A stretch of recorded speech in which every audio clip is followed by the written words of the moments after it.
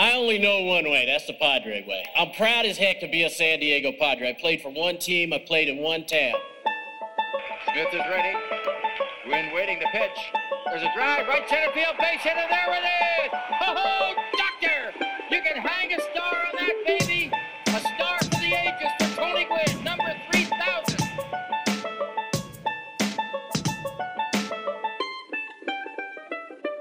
Dude, you and I both know how the Padres are. You and I both know they're going to go through this, and it's going to come out in probably October, November maybe, that he needs Tommy John. Mark the tape right now, dude. July 20th, 12:37 in the morning. I'm saying it right now. And by the end of the year, towards the end of the year, the latter portion of the year, there's going to be some sort of major surgery for Espinoza. And welcome back, everybody, to the 5.5 podcast. I'm your host, Danny Ortiz, alongside once again, he was right, Eric LeBoux. I was right. Can you say that one more time for the record, please? Yes, you were right. Yes. And if I was right, what does that make you? Wrong. That makes me not right. Absolutely wrong. I told you, man. It's no secret that Espinoza was going to get Tommy John surgery. We all knew it. No, I was pretty sure it was a secret because they tried their damnedest. But yeah, unfortunately, the breaking news over the past week, right around the trade deadline, I believe, if not a little bit later or earlier, Anderson Espinoza has to have Tommy John surgery. Padres Twitter was livid, particularly because they kept pushing him to pitch, and it seemed once he got on the mound to pitch, his elbow fell off. Maybe they were that's their way of celebrating the 1-year anniversary of Preller trading damaged goods. Yeah, just wait.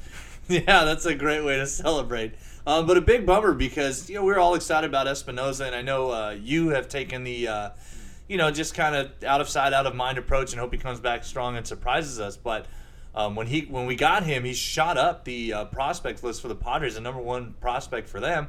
And we're all excited about his stuff. Now he's going to miss not only this year because they waited for so long. He's not going to be back until this time next year, possibly throwing, not even a shot for instructs. And when he comes back, he's on an innings limit. Yep.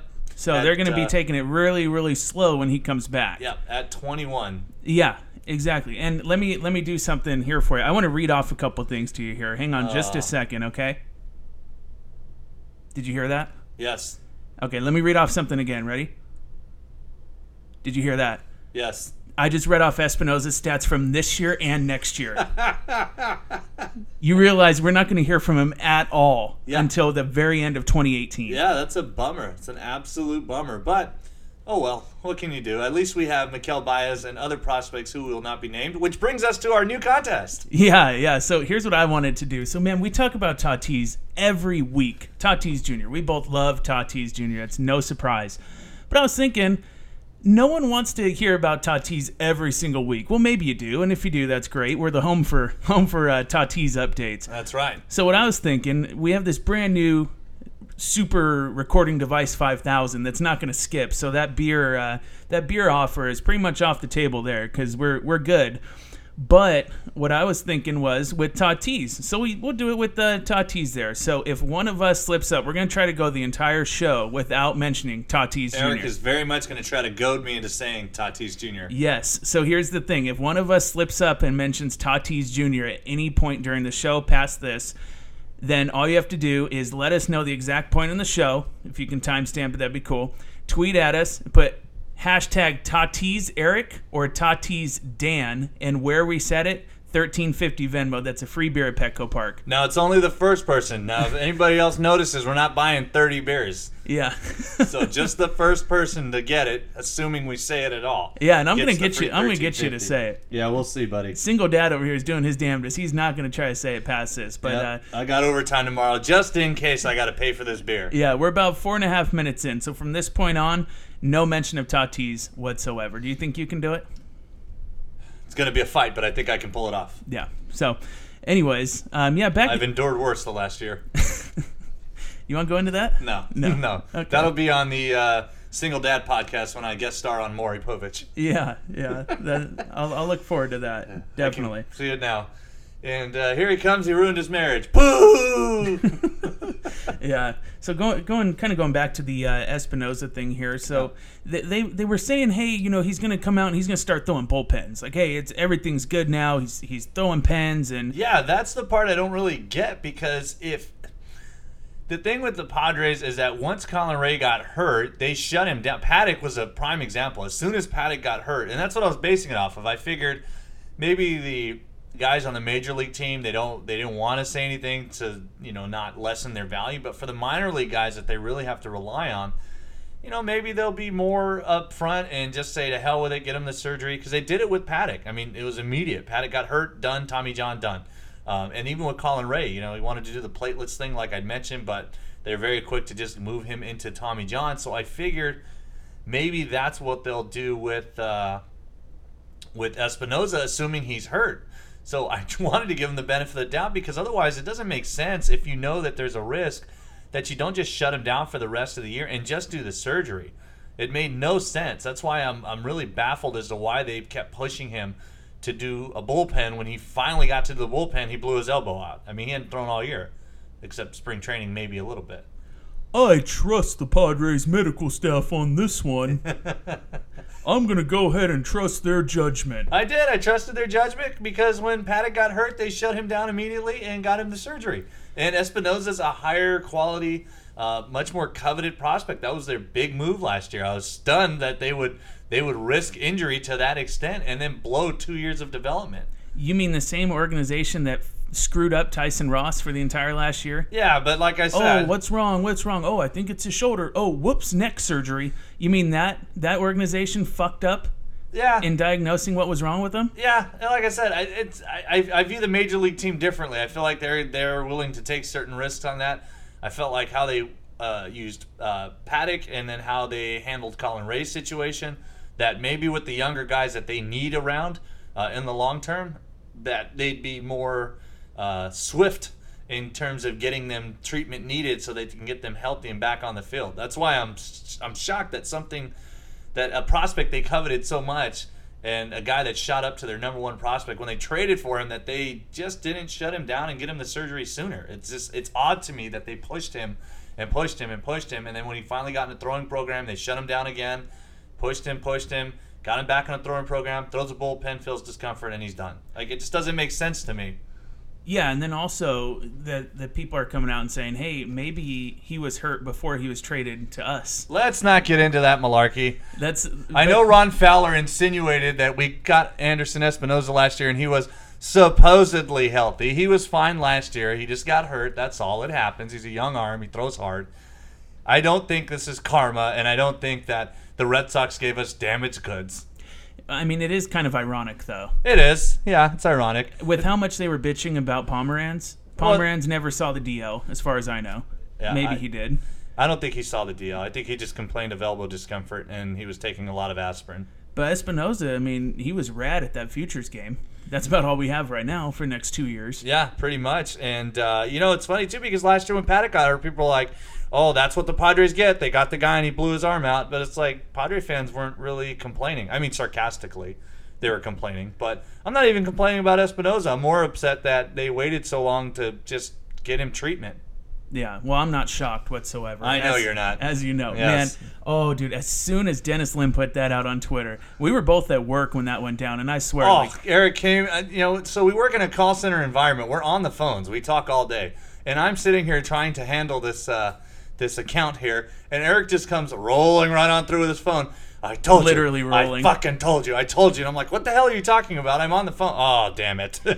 Yeah. As soon as I saw it. Actually, I walked up to him, and he was talking, and I muted his mic and said, I fucking told you. I said, I told you. And I just put out the phone, and I just saw you just slump. Like, yeah. Shoulder slumped over. You're like, oh, God. Because you knew that you'd hear from me here today. Yep. I think that you were more bummed about that than the actual surgery for Espinoza. Yeah, that was the first thing that came to my head. It was not so much the surgery. It was more like, oh, boy, I'm going to have to hear it on the podcast. Yep. Oh, man, I sat there and said I trusted the medical staff. I said that he's fine. Instant buyer's regret. Yeah, I was going through and listening to that episode trying to figure out what part of it I was going to use for the intro.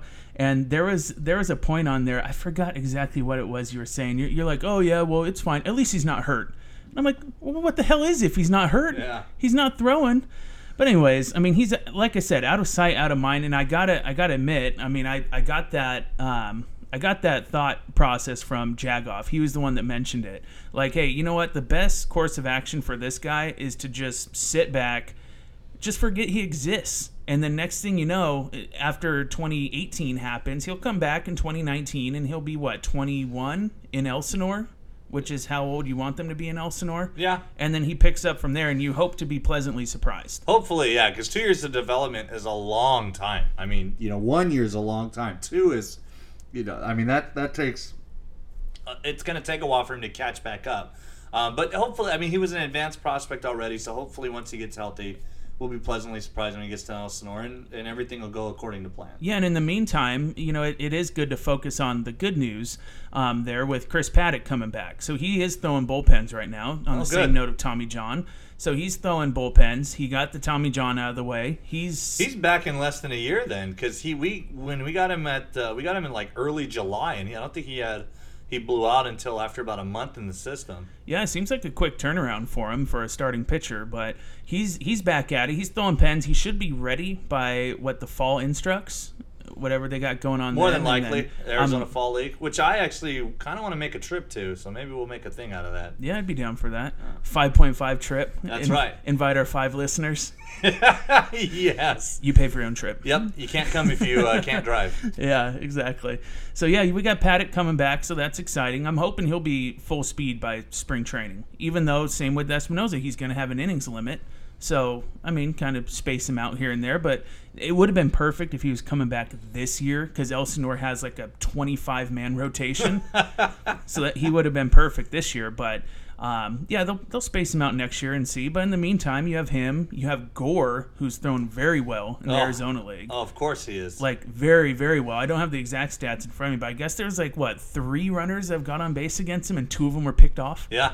Yeah, wow. He's been very, very good. He's been as advertised, anything you read on him, polished arm. He's almost a collegiate level pitcher coming out of high school. I think he's going to move really, really fast. So I'm really excited about Gord and seeing when he can get up here. Yeah, and then Morahone, we should touch on that also. He just got promoted from short season Tri-City to Fort Wayne. Finally. Yeah, it took them so long. Yeah, and he had a decent outing, his first outing there in Fort Wayne. So he joins, and by the way, it's pronounced Michel. So I don't know how I feel about Baez after this revelation. He's just like the big guy in dodgeball, his consigliere. Yeah, his name is Michel.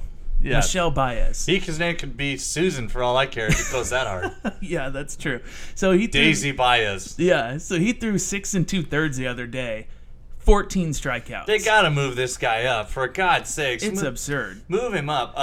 Padres Twitter also noting Eric Longenhagen's long hand boner on Michel Baez because he's been on him since the start. And do you know what other prospect he was on from the start, Eric? Who's that? I don't know. Why don't you tell me? Oh, I don't know who you're talking about. I don't know either. But he essentially said he's just carving guys up by just throwing the ball by him. He does have a good breaking ball, does well repeating his delivery because he's a big, tall kid.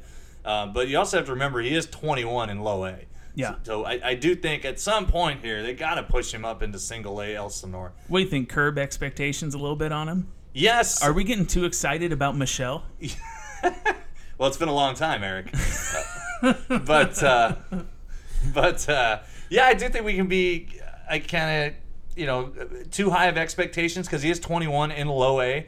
Then again, the Fort Wayne team's packed with 18-year-olds. So yeah. But maybe we are getting a little too ahead of ourselves because as he advances levels, he can't just rely on the fastball to blow by guys because once he starts getting up there and he pitches against the collegiate kids who have seen elite velocity, that might change a little. But as long as he hits his spots, he's not walking anybody, and he does have a solid breaking ball. He keeps developing that. He'll be fine. I do think it's good for prospects to kind of hit a wall a little bit so that they can work on certain things to continue to develop. How many guys are throwing 98 in college though? I don't know. Also, when was the last time that Baez threw in games before this year? I don't know. That's a good question. I have no idea. I'd have to look that up on Baseball Reference. My phone's dying, and I'm not going to get all stat heavy today. Yeah, so it's been a while, as far as I know, because the Onyas of the world, He hadn't seen live game action in a while, so I'm assuming that Baez would be the same. Yeah, I would assume Morejon's the same too, because they have to come over here and at least establish residency. I think it's for like 6 months, or sometimes it could be a year. So yeah, you're probably right, but he's impressive nonetheless. So yeah. I mean, but I do think we should kind of curb expectations a little bit, because he's just gassing these guys. He's not. He's just throwing it by him. So we'll see how he does when he actually has to, pitch as he gets a little higher up in the system. There's guys who have moved up through the system, the Quantrells of the world. Lauer, he threw, I believe, Fat Josh Naylor. Yeah, I'm talking pitching wise. Oh, but yes, Fat Josh Naylor. Lauer, I think through yesterday, he walked 5 guys. Good grief. Which is kind of weird. Marcus from Padres Prospectus was at the game, and he said he's getting squeezed a little bit. But that's not like Lauer to walk 5 guys. Anytime that happens, it could be a couple of things. You could have just had a bad outing, or it might be one of those things where Lauer's pretty polished already. He'll probably be up next year, I would imagine, 2019 for sure. Right. Maybe they just had him throw a couple of secondary pitches or trying to work on something where he's just getting work in. It's not so much he's competitive, but he's trying to focus on, maybe I'm trying to hit the outside corner or throw, my fastball to the, glove side or things like that, where it's not just going out there and pitching. You're also trying to work on stuff. It's like pitching and practicing at the same time, but in a live game. Yeah, so I guess what I wanted to ask you is, the prospects who we have are moving through the system. The pitching prospects, obviously, again, Lucchesi, he's been holding his own. He hasn't been dominating like he did in the Cal League. I think that and this was kind of like I was talking with our boy Drunk Flannery about this when we went to go watch him. His stuff isn't that great. He relies a lot on deception. So we always knew that. I mean, that's after watching him, his stuff isn't going to get him that far. His deception is, and it seems like in Double-A that's not really going that great for him. Yeah, we got to think Double-A at that point. You have guys who are in their 22, 23, sometimes they're mid 20s. A lot of them were already collegiate level guys that maybe stuck around for a year in Single A. And to Lucchesi's credit, yeah, he pitched well in college. Obviously, he's now a professional ball player, but when you graduate from college to major leagues, you're getting all the best collegiate and high school players are now going into the professional leagues. Now those guys are in the minors trying to move through the system. So it kind of thins out that sample size of, I can face some of these teams that don't have good hitters and whatnot. And so I think that's what's going on with him. I do think he's probably going to be a reliever long point, Lucchesi, just because I don't think he has the stuff to start. And that herky-jerky windup is probably not going to get him very far. But I think he'll get to the big leagues and get a chance. I'd keep starting him until he shows you he's not a starter anymore. Yeah, I mean, isn't that what all relievers at some point do? Not necessarily. Guys like the White Sox, Carson Fulmer, that guy was a reliever right out of the chute. Yeah. Some guys you can just tell by their mechanics and by their, by the stuff that they have. They only have like 1 or 2 pitches that they're relievers. So. But I think Lucchesi, you can let him start for a little bit. And he's left-handed. I mean, if you're left-handed, we've seen guys like Eric Stoltz smoke and mirrors his way through a couple of years of being mediocre. So he'll get every opportunity, but I do think he'll contribute at some level. That's a blast from the past, Eric Stoltz. Good old Eric Stoltz, Bud Black's favorite pitcher. Yeah, so here's a question, and this may be a bit premature, and if you ask my fiance, I'm a premature kind of guy. But so if you look at the rotation, we'll say 2020. And this is, God, it's so far away. So I'm getting married in 2 months, and it feels like it's a lifetime away. So I'm going to bring up a question about 2020. My marriage feels a lifetime away. I bet it does. So I'm going to ask you, like, we'll say 2020, maybe 2021. What does the rotation look like at that point? I think the rotation, you have Quantrill at the top. I do think that in some way, shape, or form, Perdomo will be there, Lauer will be there. I think those 3 guys, I would bank on them. Really? Perdomo and Lauer? I would bank on those guys being here in 2020. Yeah, I'm surprised that you mentioned them first. Well, I'm not going in order. Like this is my 1, 2, 3. I just think those 3 guys will be in the rotation. They'll probably have some 5th starter or something, and then. Well, no shit, guy. I'm asking you to list them off. I meant like a journeyman guy, like some random guy that they'll sign that we have no idea is coming. Okay, I'll give you an example here of what I'm looking for. I know what you're looking for. Ace Mackenzie Gore. Gore's going to be their ace. 2020, I feel like he'll be the top of the rotation guy. Espinoza, I'm not even going to worry about Espinoza. Out of sight, out of mind. I think it's going to go from, at this point, because things can always change with prospects. You never know who's going to wash out. Yeah, we might trade Mackenzie Gore for Justin Upton again. Yeah. Ouch. So I think Mackenzie Gore's gonna be at the top of the rotation. Shortly after him, in no particular order, Morahone. I think he's gonna be up here by that time. Baez, I think he'll be up there by that time. And then I don't know after that. Is it Thompson? Is it Quantrill? I think Quantrill. Yeah. Quantrill will probably be. He's got an ETA, I think, on the MLB pipeline of 2018 or 2019. I mean, he's really, really close. I think we're kind of hesitant because of the Tommy John surgery, but he's full speed. I don't even think he's on an innings limit right now, as far as we know.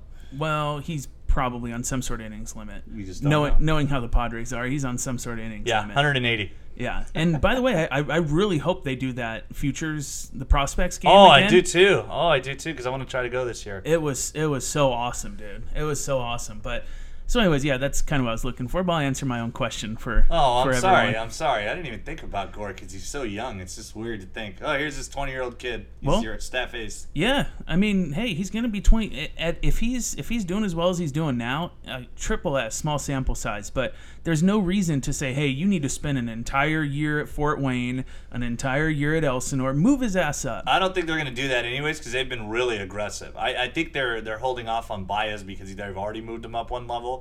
Maybe just let him dominate and there's no rush. But I don't think they're going to be that, I'm trying to think of a team that the Mets wait forever to bring up. They've had this kid, Ahmed Rosario, they just called up. Finally called him up. Yeah, this guy's been ready for like a year. I don't know what the hell they've been doing, but they finally brought him up. I don't think Preller's going to be that kind of guy. My prime example for that, and they'll probably prove me wrong on this again because every time I use a prospect for an example, they, have it blow up in my face. But Manny Margot, they could have held him down until May and had Jankowski or whoever play center to get an extra year of control out of Margot, but they brought him up on opening day. Yeah, well then Jankowski's foot got amputated. Yes. And Dickerson became paralyzed. Yes. And they had other plans at that point. Yeah, but they could have brought up Preller to play center or whatever. Cordero can play center. So, I mean, I do think Preller's going to be Cordero. Yeah, you said Cordoba. Yeah. You can put Cordoba out in center? He's been in center this year. Oh, I didn't know that. Yeah, a couple of times. You could throw anybody out there, but... Shows how much I pay attention. Yeah. But I don't watch the games either. I just happen to have seen it. Yeah. Oh, by the way, let me throw this out there. So I went to the game I believe it was on Thursday. How much you pay to go to that game? 0. Eric's paid more money to Lake Elsinore than he has to the Padres. He spent more on gas driving to Lake Elsinore than on Padre games. Yeah, I believe I'm up. The tally's up to I think 10 games now that I've gone to. And guys, and here's the thing, like this on Thursday, it's just my cousin's wife knew that I'm a huge Padre fan, and she's like, "Hey, we have tickets. We're not using." Huge Padre fan. Huge. Thanks. So she's like, "Hey, we have tickets we're not using. Do you want to use them? Like, they're yours." And I'm like, "Cool, great." So I think I'm up to 10 games now that I haven't even paid for. I haven't been to a game since like 2014. Yeah. So what I did, man, these were awesome seats. They were badass. They were Toyota Terrace section 203, like second row, like right underneath the press box. And you know me, I love to stir shit up. I know you do. So I walked right past the press box, and I took a picture on my phone, and I put it out on Twitter, and I said, "Hey, thanks." I said, what did I say? Something like, "Oh, man, press pass, my first press pass game, badass view from the press box." And who bit? Dude, there's a couple. I'm not gonna say their names because I don't know if they don't want me to. But there's from 2 different Padre podcasts. They slid in my DMs and they're like, "Hey, bro, how'd you get up there?" They slid in my DMs. Oh man, I'm just thinking of this. Yeah. Oh, it's awful. Yeah, and they're like, "Hey, how'd you get up there?" I'm like, "I'm not really up here. I just took a picture." You know, I love trolling. I love stirring shit up, and I knew people were gonna bite, and I couldn't be happier that a couple of them did. I would love to get an opportunity to get into the press box. Didn't the Padres used to do something where they would let like the bloggers and stuff take over? They'd have like Padres media night or something. I think that was Fox Sports San Diego, which is a little bit different, I guess. Kinda, but I mean, kind of the same. That's unfortunately that's before our time. That's as you'd say BC. But yeah, I mean it's funny how people would see that and they're like, "Hey, oh my God, how'd you get in there?" Secret here, just between you and I. Danny and I couldn't even get a press pass at Elsinore if we wanted one. I'm sure they would just tell us to fuck right off. Who was I telling Much you? less at Petco. With free hot dogs, free nachos. They're not letting us anywhere near there. Who was I telling you I was going to go up to and interview? Clayton Richard. Yeah, that's who it was. I said that, I think, on the last episode, go up to Clayton Richard. Hey, Danny Ortiz, 5.5 podcast. Yeah. Who the fuck are you? Yeah, exactly. Get out of here, son. Yeah, he couldn't care less. Yeah. So yeah, mad because I can hit that sinker. Yeah, so I thought that was kind of funny. I didn't mean to get sidetracked, but It's okay. Something to get us back on track. I was kind of talking about 2020, and a lot of people here.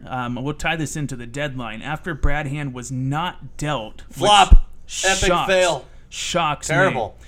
After he wasn't dealt, a lot of people are saying, "Oh, hey, maybe let's sign him to an extension." Why? Would you extend Brad Hand? Absolutely not. I would Hell not no. extend Brad Hand. They extended Houston Street on a mediocre team for nothing. Listen, I understand that Padre fans get really upset that they feel like the Padres are a feeder team for the major leagues. I'll tell you a little secret, fans who don't live outside of the Padre box. Every losing team that wants to build their system is a feeder team to the winning teams. That's how it works. The White Sox are a perfect example. Was just going to mention the White Sox. They did it right. They didn't get great players in every single deal. Even the Yankees deal, they gave up a lot, and they got some top prospects from the Yankees, but not their best prospects.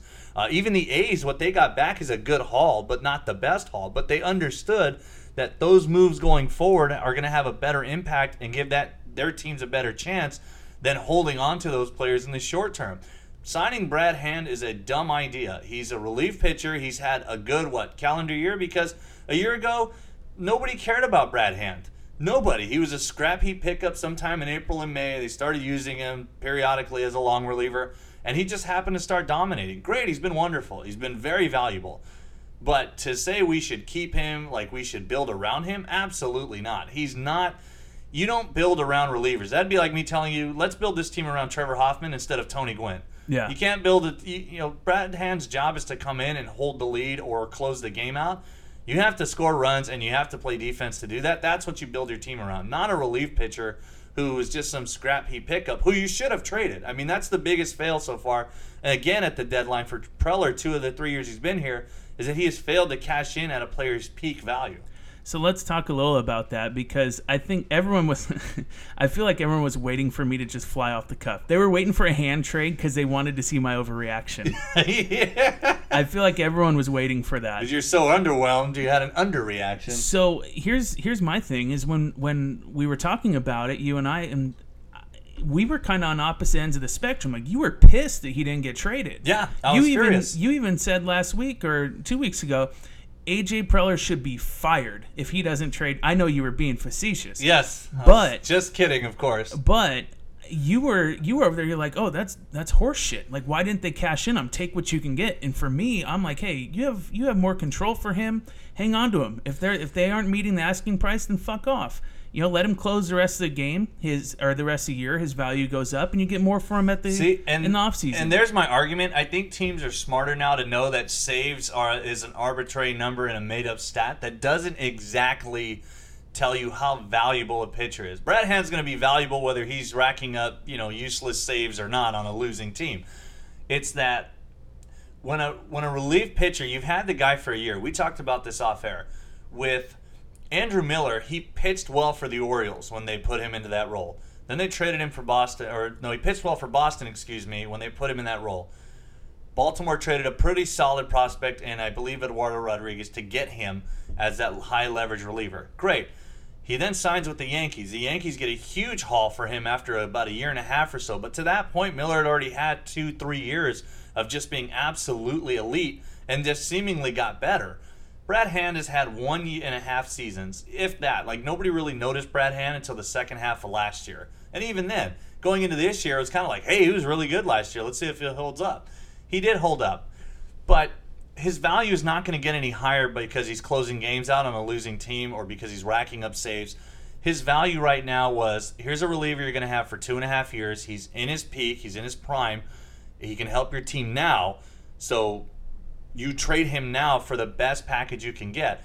I think when But what if the best package was not really much of anything? I don't think that's the case, because I look at what the Cubs gave up for Justin Wilson. I mean, they got Alex Avila as well as a half season. Yeah, a half season. But still, that's the thing, is that I think what Preller was holding out for, and now that I look back and say when I talk about, like, yeah, hopefully they get a top 50 prospect or a top 100, it's kind of ridiculous to think that they could. I mean, they'd have to get at the back end of the top 100 to pull that off. But the reality is, teams are smart.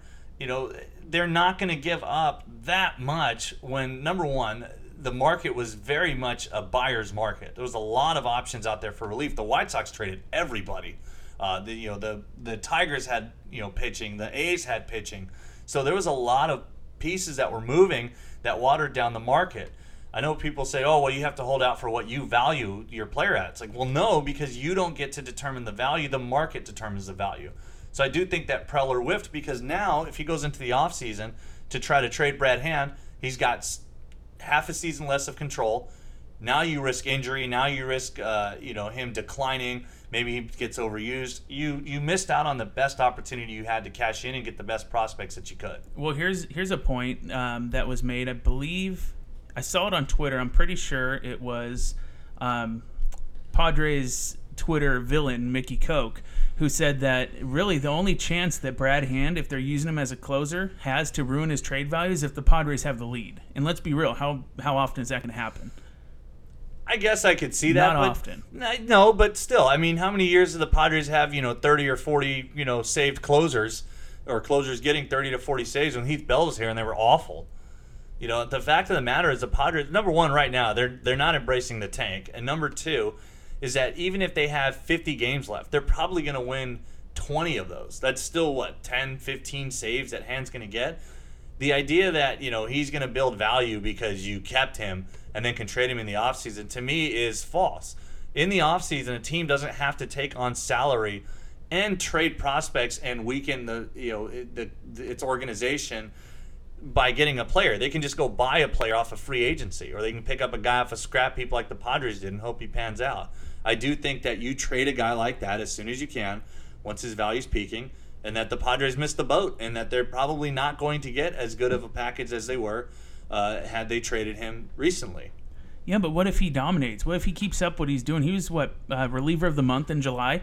What if he keeps that up for the rest of the season? His value is even higher than before. Not necessarily, because now a team has to, number one, it's less control, but you still have a lot of control. You have 2 years of control, but number one. Number two, every team is in it in the offseason. Most teams are going to try to get better. There's only a couple of teams that are tanking right now and absolutely trying to tank. It's the Padres, the Braves, and the White Sox, and arguably the Phillies. And even then, I think the Phillies thought they were going to be a little bit better, and so did the Braves. Giants aren't trying to tank, but hey, it's happening. Well, no, but they're a team that's going to go out and try to get better. But if I'm an organization, I'm thinking, okay, do I want to take on this salary where I'm going to have to not pay surplus value, where I'm going to pay this guy plus, send away some prospects I really like, when I can just go out and get a free agent?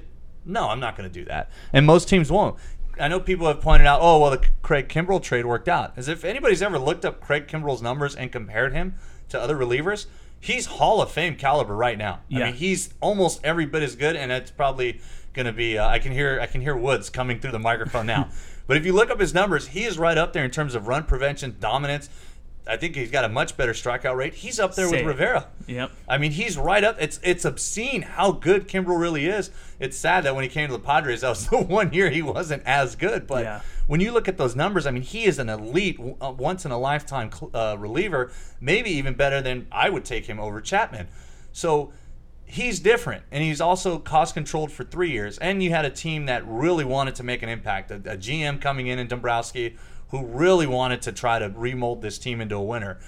Dombrowski's known for, hey, take whatever you want when it comes to the farm. Yeah, he is. I mean, to a certain degree. The Chris Sale trade's a good trade. The Kimbrell trade, for what he wanted to do with it and what they have now, it's a good trade. But that's what you're supposed to do. You trade the spare parts you don't need, that you have a surplus for, to get what you do need. That's fine. So he's not making awful trades, and he's not killing his franchise. But, with Brad Hand, he's not Craig Kimbrell. He doesn't have 3, 4, 5 years of just absolute Hall of Fame caliber dominance. He's got a calendar year of really, really good, right up there with Andrew Miller type of dominance, but that's it. I don't see a team giving in and saying, yeah, we're going to trade you our top, 2 of our top 10 prospects for this guy. I think Preller probably had a couple of offers where he had some guys who had some high ceilings, high floors, who were probably major league or close to major league ready, that he could have gotten through the system in a year or two, and maybe a throw-in lottery ticket. I think he could have gotten that, but he didn't want to settle for that. He wanted to pull what he pulled last year, where he got a first-round pick for Andrew Kashner, who stunk, and then he got Paddock for Rodney. I think that's what he was looking for.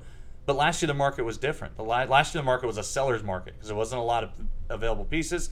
This year was just too much watered down, and I think he missed the boat. I don't think that whatever they get back for Hand is going to be as valuable as what they were offered. I do think it's another Justin Upton situation where they missed the boat. That's where I'll agree with you. Is I've seen that take a lot on Twitter. Hey, what about the Craig Kimbrell trade? They're completely different pitchers. Like you said, I mean, Kimbrell, he's a Hall of Famer. Yeah, he's going to be a Hall of Famer, more than likely. He's right now, if he keeps this up, he's got another 5-6 good years in him like this. He is a Hall of Famer. He's just absolutely dominant. Hey, who plays short for Fort Wayne? I don't know. Oh, never mind. I don't know who that is. Yeah, so, I mean, Brad Hand, he is a nice piece. He is performing well, and this is what I told you before we started the show. At the end of the day, he's Brad Hand. Yeah. He's Brad Hand. He's Mr. Manila. Yeah, let's not sit here and act like he is Chapman or he is Andrew Miller, because he's not. No, he's not. He's Brad Hand. Yeah, and we're not trying to take anything away from him. He's been absolutely excellent. He's been borderline elite, but at the end of the day, it's Brad Hand. Yeah, and teams know, like, oh, this guy was, he doesn't have the track record like a Miller had or like a Chapman had. Obviously we're goofing around with the, whole Gleyber Torres idea, but I think fans took that to heart. I think they saw, like, well, look what Andrew Miller got. Look what Chapman got. It's like, he's not that guy. He's not. He's not viewed as that guy. It's kind of like there are people arguing when Ian Kennedy and Jeff Samardzija were in the same free agent market. And I said, yeah, if you look at their numbers objectively, Samardzija is slightly better since he became a starter, but overall they're probably about even. And people were saying, well, Kennedy should be because he's better. It's like, well, he's not going to be, because the perception is Samardzija is, for whatever reason, viewed as like a top-of-the-rotation starter, and Kennedy wasn't. Kennedy's been better. Samardzija's been awful. But perception does play a key, and people do see that. They don't perceive Brad Hand as this elite reliever. They see him as, hey, this guy's a really good reliever. He could really help our team. We'll give up something that kind of hurts to give up, but we're not going to give up our top 10 prospects. We're not giving up Rafael Devers or, anybody like that. Right. And for full transparency here, people who have just joined us here the last handful of episodes, I think we're about 20-something episodes in. 25, right? I think, is where we're at. Yeah, and Lost count. Yeah, just a few months ago, I started actually paying to put these things out, which is kind of funny. But believe me, the money that's coming in definitely offsets it. Speak for yourself, pal. So paying to put these things out so we can actually go back in the archives a little bit. Man, when we first started, and there's like maybe 5 people who have been listening since we started these, I hated Brad Hand. I would hate on Brad Hand every time you mention him. Yep. Every time you mention him, because he is just... I was the only one looking for the hand job. I was trying to tell Eric, hey, he strikes guys out. Dude, I was so bored watching him pitch. I mean, yeah, the results were there, but just vanilla as fuck. So every time he would take them out, I'm like, oh, God, here comes Brad Hand. But now I'm like, hell yeah, here comes Brad Hand. Yeah, he's going to shut that shit down. That's why. He gets into jams that he gets himself out of. It's amazing. But, again, they should have traded him. They should have traded him. I would agree, but at the end of the day, we don't know what was offered. We don't, but if you look around what other teams were getting for relievers, there was some quality packages out there that were offered. I think Preller was shooting for the stars and refused to come down. And I get it. Yeah, you don't want to settle, per se. But this is the same guy that wouldn't settle getting Michael Fulmer, who's arguably the best pitcher on the Tigers, for 2.5 months of Justin Upton. That's where I have hesitancy with Preller, is that sometimes I think he might overvalue his players, or maybe overvalue what he could have, instead of just saying, not to be cliche, but, the bird, was it the bird in the hand instead of 2 in the bush type of thing? Hand pun. Yes, hand pun. But yeah. Cue rim shot. But but that's the thing, is like that's where I get hesitancy with Preller, because the Justin Upton deal is a prime example. Like, yeah, the Ian Kennedy deal from the Cubs, where they wanted to give us like Junior Lake and some other scrubs. Yeah, that was a great idea, because you got a draft pick for him, and that worked out. For the Justin Upton, it didn't, because Michael Fulmer is pitching like he's a high first-round draft pick. I don't know when he was drafted, but I'd assume it was high. And you could have had that in your rotation now for 6 years, anchoring down your rotation where you really need starters. instead of, I like Hudson Potts, but I would rather have Michael Fulmer. Yeah. Well, you mentioned Anchor and you mentioned missing the boat about 5 times. Would you prefer that he traded for a Cuban? You really want a Cuban with those boat references. What can I say? I'm the man of the Hispanic people. I can feel it. Yes. So yeah, I mean, hey, I didn't mention any rafts or floating refrigerators. I would have preferred that they traded Hand. Don't get me wrong. I would have preferred it.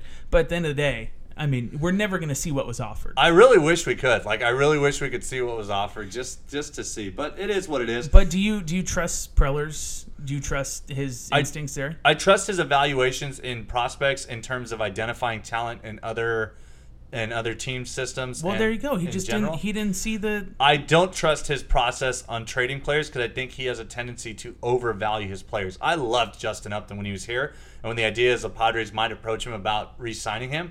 What did I tell you? Even though I was like, we got a tank, I said I would love to have Justin Upton. I don't think they should do it, but I would be more than happy to have him. Part of me also feels like that could have been a little bit of ownership stepping in, saying, "Hey, don't trade these guys because we're still right around there, and we think that we still have a chance." I hate Ron Fowler. You know it. I hate Ron Fowler so much. I wish he would just shut up and go drink his cheap beer. That was at 5.5, Dan, Mr. Fowler. I would love some box seats.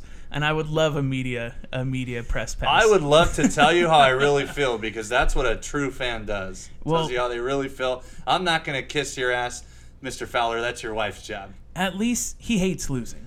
Yeah, and I get that. And that's refreshing. But he might go about it the wrong way, but he hates losing. And I like that. I like that they want to win, but they got to stick with the process. I don't know if they're meddling it or not. It does sound like, Fowler is saying, we didn't get what we wanted. Why are you even in on this? In our reality... Yeah.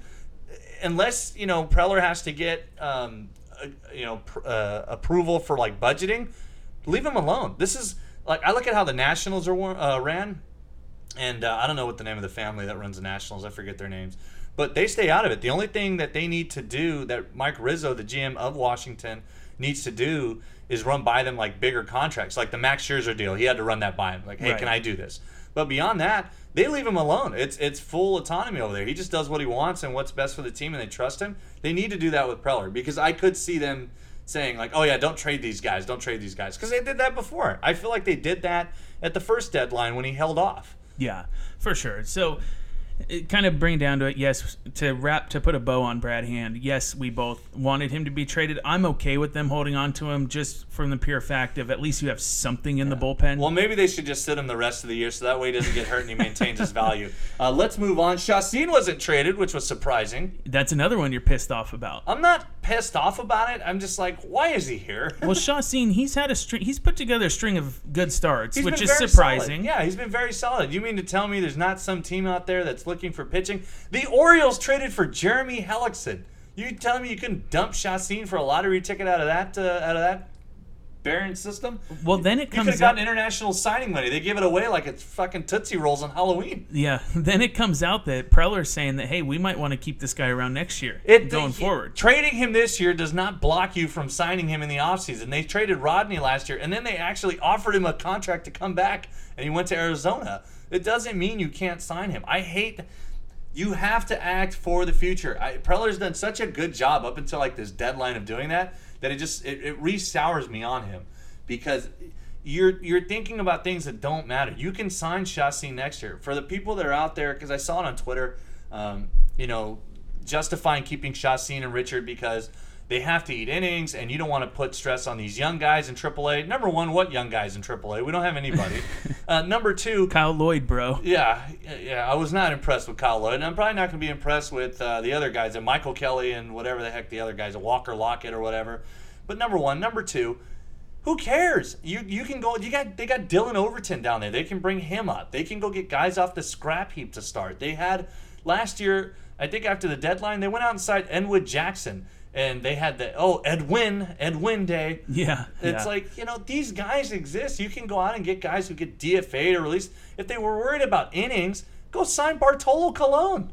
Well, he was signed by the Twins. Oh, I know, but I'm saying it's at the time I get it. If you're worried, if hey, we've got Chacin, we've got Cahill. These are our two guys I think we can move. We've got Hand we could probably move. We got to pick up some arms.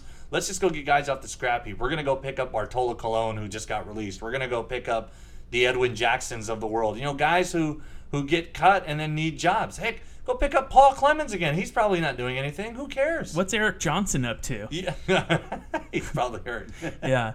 So, well, here's a thought. Maybe Chassin wasn't traded, and maybe Clayton Richard wasn't traded because their value is 0. I don't think Chassin's value is 0. I think his value is, even if you can get international slot money, and like I said, the Orioles give it away. The Orioles are the only team that punts the July 2nd international signing period. They do not sign anybody out of Latin America, allegedly, even though their best player is Latin American. Yeah. But, even if you get that, just say, just give me some international, bonus money. You can spend that next year on a lottery ticket. That's still a prospect. It's still something of value that could better your organization in the long run. And that's all that matters, because Chassin, great, he pitches the rest of the year. What do you get out of it? Nothing. He had 200 innings out of a mediocre at best starter that doesn't really attribute to anything. It doesn't matter. It's superfluous. It has no purpose on this team. Yeah, and I Richard, I get. Richard had no value. I mean, 0. None. Absolutely. Unless the team 0 wanted to value. pick him up to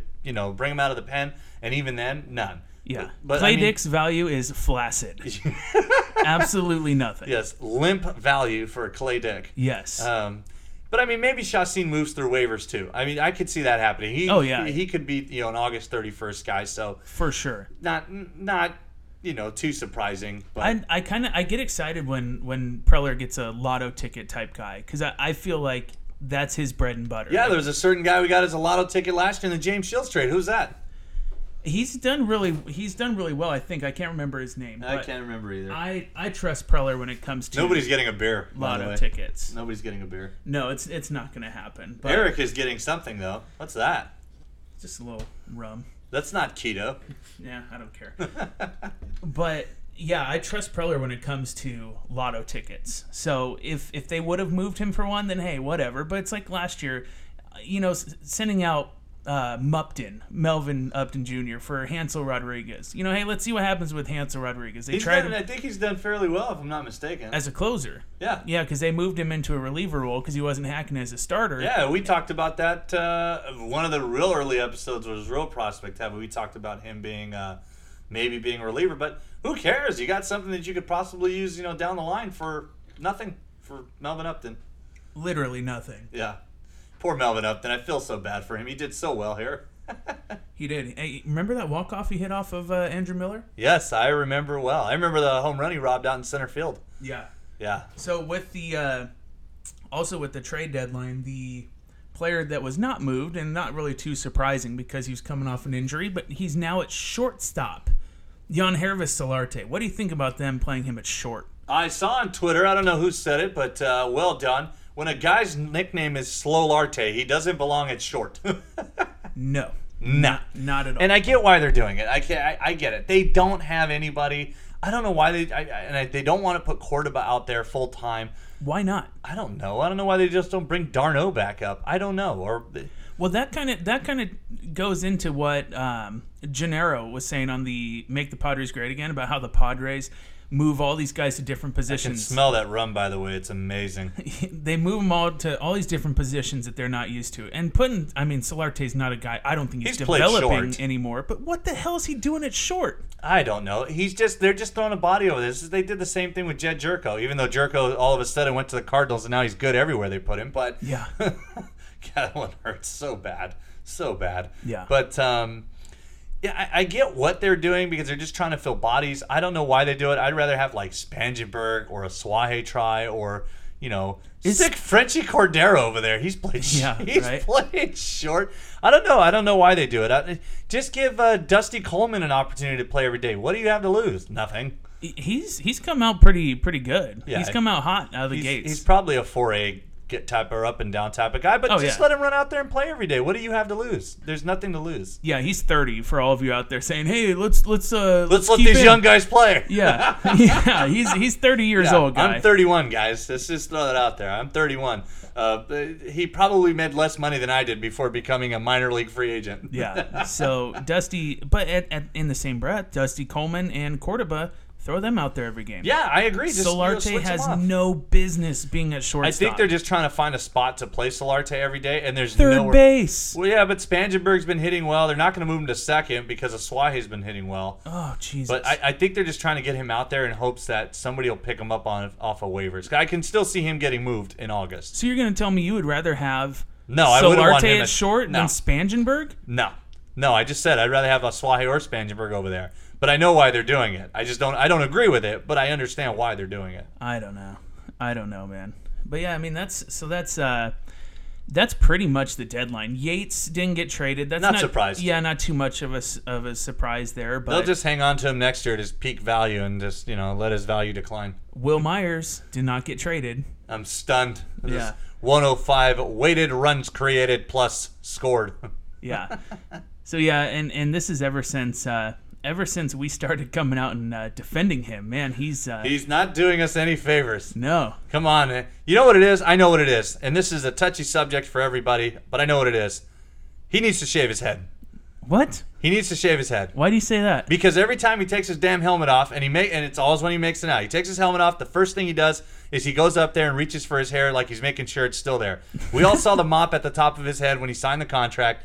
It's time to let it go, Will. He needs to pull a Clayton Richard? Yes, he needs to pull a Clayton Richard, pull the old Danny Ortiz, pull out the clippers, take the guard off, shave it all off, baby, and then watch the home run start to fly. That's my theory. Maybe he my scouting report. Maybe he should go the Margot route and just pop out a kid.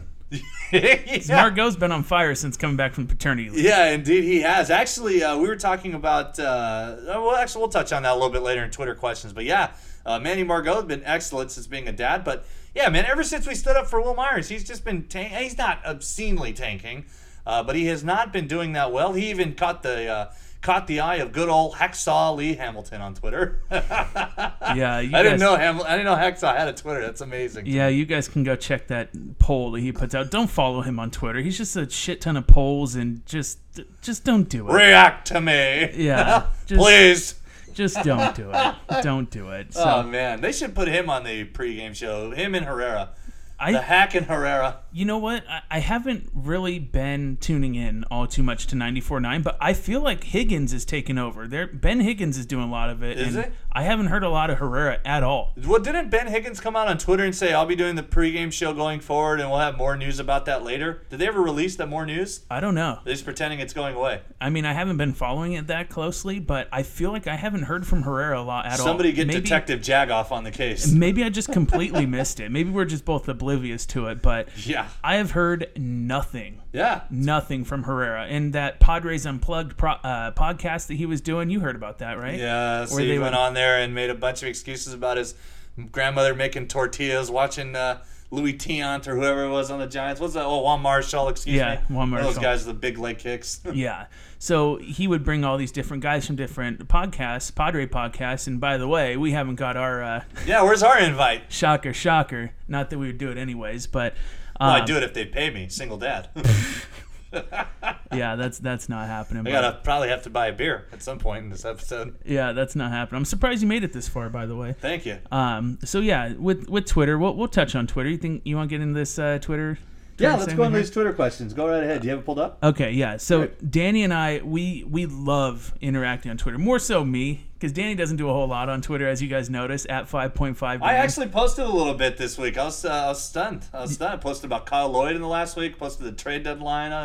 I put some comments on there. Yeah, I've been a little bit more active. Yeah, I'm more the Twitter guy. So I love interacting on Twitter. It's my favorite thing. And honestly, I mean my favorite thing, I don't know about you. I love when just out of the blue, and this is so weird for me still, just out of the blue when I get a random tweet when I wake up and says, "Hey, listen to a podcast. It was awesome." Or they're like, "Hey, Danny's full of shit." Nobody tells you that. Just like hearing that stuff. It's cool. And I like it. And so that's why I put on there, hey, topics, shout outs. If you want to blast someone for an awful take, just let us know, and we'll see what we got here. So we have quite a few here. The first guy to chime in here is our pal Stephen Woods. He says, do your own show prep. Do your own show prep. So first of all, let's touch on this a little bit. Is there a more... Isn't his handle utility radio show host? No.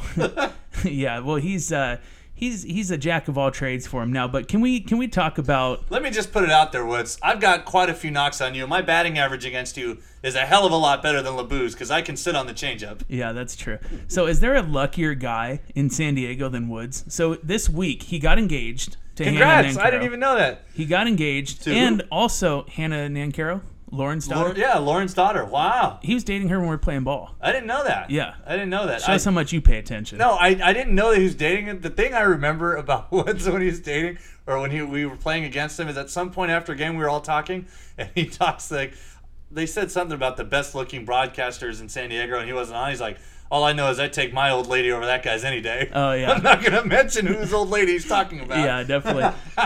So he has that. And also, by the way, congrats. they Congrats. announced he's going to be a dad, Wow. and it's going to be a boy. Oh, wow. Yeah. Lucky. Like, you got all that, and then the Yankees making moves. So, Woods, eat shit. Yeah. First of all. Yeah, you got it going on, buddy. Take a break. Yeah, eat shit. Take a break. Okay, so yeah, do your own show prep. Go back to trolling Herrera. Yeah. Thanks for the input.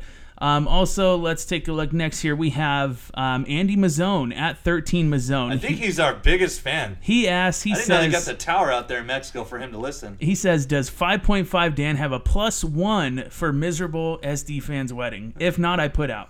Oh. Do you? I don't know if you have a +1 or not. I didn't think you needed one. I'll be completely upfront. I have a preference for white girls, so I'm sorry, Andy. I'll have to politely decline. Yeah. So, so that's a no, Andy. You're not coming to the wedding. And then how about this next one here? From Jesse Fritz at SD Fritz. So he has, as I'm scrolling down here, and I'll be full disclosure, I'm scrolling through on my laptop, and for whatever reason, I'm not logged in, so I can't see it. We'll get back to Fritz's. So at Jake Tremblay, at Jake Lobito, he says, at least you didn't have to wait an hour to do a hot take on a trade. So if you guys remember from last week's episode, I was saying, hey, you know what? Since I'm so off the cuff all the time, I'm not saying shit for at least an hour after any trade. So, yeah, I mean, that's... Could you imagine how much I would go off at that hand trade? I don't even want to imagine, because you'd have just come stomping by my desk and distracted me again. Yeah, so I have Jesse Fritz, at SD Fritz. He says, I'd like to blast everyone for calling Green soft. He said, dude just managed a winning month of July with a garbage heap of a roster. What do you have to say about that? I have to say that, yeah, a manager can very much lose a game, but his impact overall is not too significant. And that Andy Green and being soft and then winning are not all connected there. I don't see what that has to do with the team fluking wins out in the middle of July. You don't think that this is them having his back for him getting punked? No. By Roberts? No. How does that even work? That's like our boss prep. We work in an environment where a lot of what we do to succeed, quote unquote, is out of our control. So that'd be like our boss going out there and saying, hey guys, your manager or the other company, they ran all over me. Go out there and get them. And then all of a sudden we do things that we're typically not capable of because we were pumped up to back up our boss. It makes no sense. Why do they make things up for baseball? I don't understand. I've never gotten it. They make things up. Nobody does that. They just happen to fluke their way. It has nothing to do with what Andy Green's doing. I think it can be attributed to the young kids kind of hitting the stride. Margot been tearing it up. Chassin, he's been throwing well. I mean, Chassin's not young, but he's been throwing well. You know, they're hitting a patch. It's like a lot of people say. Like, I mean, Aswahe and Spangenberg have been contributing a lot better than what they had at the beginning of the year. Well, it's like the saying goes: there's 162 games. You win 50, you lose 50, and it's what you do at the other 62. We've just hit part of that 50 that they're going to inevitably win. I've never seen that statistically proven that. How many teams only win 50 games though? I don't know. How many I wish the teams Padres lose would win 50 only games? 50 games just to get their heads out of their asses. Yeah. But no, I mean, it is a part of the young guys developing and things like that. But the reality is this team is not very good. They strike out a lot. They're very reliable on the home run. They don't get on base. They're one of the worst offenses in the league. They have some of the worst pitching in the league. Their bullpen's depleted.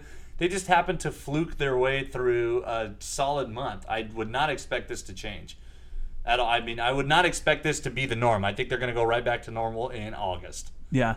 Okay, so we'll go back to Andy Mazzone. And if you guys I'm sweating like a government mule right now, by the way. If you guys are sick of hearing tweets from @13Mazzone, maybe you guys should fucking tweet us. So @13Mazzone, who is the Padres MVP so far? First of all, I'll answer that. Who fucking cares? They are dog shit. They're awful. Who's the cream of the crop this year for you? You know, I mentioned Margot off air, but really, they don't have a most valuable player. Brad Hand? I can't give MVP to a guy who comes in and throws an inning and a third every time out. Yeah, he strikes a ton of guys out, but, oh my gosh, I don't know who their MVP is. That's a damn good question. Ron Fowler? No. Most valuable Penguin, Ron Fowler. Yeah, so you have to pick one, because there has to be at least one. There's got to be somebody on there that it's just been great the whole year. I don't know. I don't have a Padres MVP. It's a blank ballot. I mean, if I had to choose, my favorite player to watch this year has been Manny Margot. So I'm going to say Manuel Margot, only because there's literally nobody else having a stellar. He's having a good year, but he's not having a great year. He's kind of lost in the shuffle with all these other rookies killing it, but I think he's the best player on their team right now. I think I'm going Brad Hand because he has a higher WAR. Yeah, I mean, they don't have an MVP, man. They don't. They're awful. Yeah. So my favorite one, or actually it's a tie between these next two, is this guy's hilarious, by the way. It's the Big Mick. It's @the_Mickian. He says, shout out to Will Myers Swing. We miss you, and whatever we did to make you leave, we'll work on it. Just come back. You read that to me off the air. It's still hilarious. Just come back, please. And we kind of talked about Myers earlier. And God, I firmly believe that he's going to hit a really, really hot streak and everything's going to be fine in the world. He's going to have like 2 weeks to hopefully a month where he just goes off. And his overall numbers look good because of it. I have to look up his numbers to figure out why, as I remove a layer of clothing here in America's Finest Digital, as we are in the sauna version of the studio. Yeah, it's pretty hot in here. It's been muggy. Yeah, you're sweating a lot. I smell bacon grease coming out of your follicles. Yeah, I got the Rod Beck sweat pool going on. Oh man, yeah, it's real hot in here. But I hope Myers turns it around. If he does, I'm not really worried about it. I don't really care. I'll be honest with you. I'm so checked out of the Padres. I know what's going on because I follow everything on. I do follow things on Twitter, so. Shout out to, I think it was Padres Prospectus who changed their Twitter logo. Yeah, to Way Back Wednesday. Yeah, I love it. Keep it. Don't change it. Just keep it. I love the brown and the blue and orange. It's my favorite. Keep it there. Absolute favorite. Absolute favorite. Yeah, and they gave us a shout out. They were, I think they were on a road trip somewhere, and they were listening to our show, Padres Prospectus. And there was also Mad Friars John Conniff who checked in. He had a road trip, and he fired up the show. So whose wife do I have to take to dinner to get Conniff on the show? I don't know. Let's figure that out.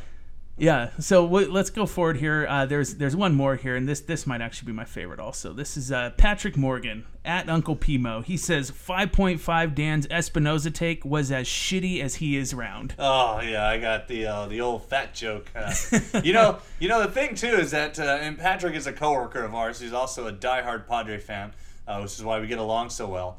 He's also a cynic. Yeah. With a black heart. But you know what? What a cowardly act, because he said that, and he walked by me with this shit-eating grin on his face at work when he said that, and I didn't know why. And then I looked on Twitter, and as soon as I looked up and turned, he's not at his desk. Coward. Yeah. Coward. Yeah, all you hear is me from like 3 desks away. Got him! Yeah, I heard that. I'm like, damn it, Eric saw the tweet.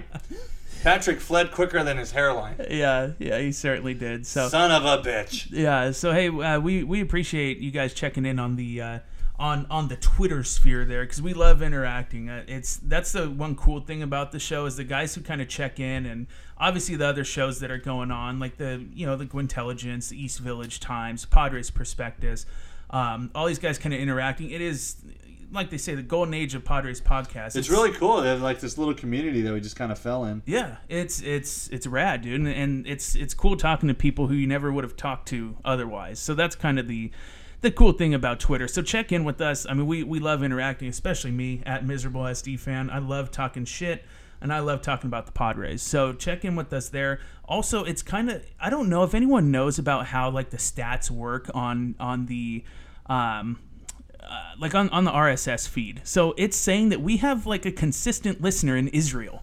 Every single episode, there's a listener in Israel. You know what it is? Jesus is listening. Jesus Guzman? No. Actual Jesus. Yeah. Jesus is tuning in. Jesus Abdullah. Wow. Well, I don't know what his name is. Jesus of thank Nazareth. you. Thank you. Yeah, and if anyone's listening in some crazy place. I knew all that catechism and Catholic schooling would pay off. Yeah. Finally. Yeah, there's like China, there's Tokyo, and what I'm hoping it is people in the military checking in. And you know what? If it's China, we might be able to get knockoff 5.5 jerseys on the cheap. Yeah, that would be nice. That would be nice. So I think that's about it, dude. I'm literally sweating like a whore in church. Yeah, I'm dying, and I don't even sweat that much. It is hot as hell in here. Yeah, it is. So I think we're gonna get out of here. We'll check in next week. Yeah, hit us up on Twitter. I'm at miserable SD fan. Danny's at 5.5 Dan. Yeah, that'll do it for this week. We each got through this episode without mentioning He who shall not be named, because I don't have money to buy you beer. Yeah, that shortstop down in Fort Wayne. Yeah. So we'll check in next week. Can I say it in pig Latin? Yeah, no. We'll check in next week. We'll get you guys a beer here eventually. We'll check in next week, guys. We're out of here.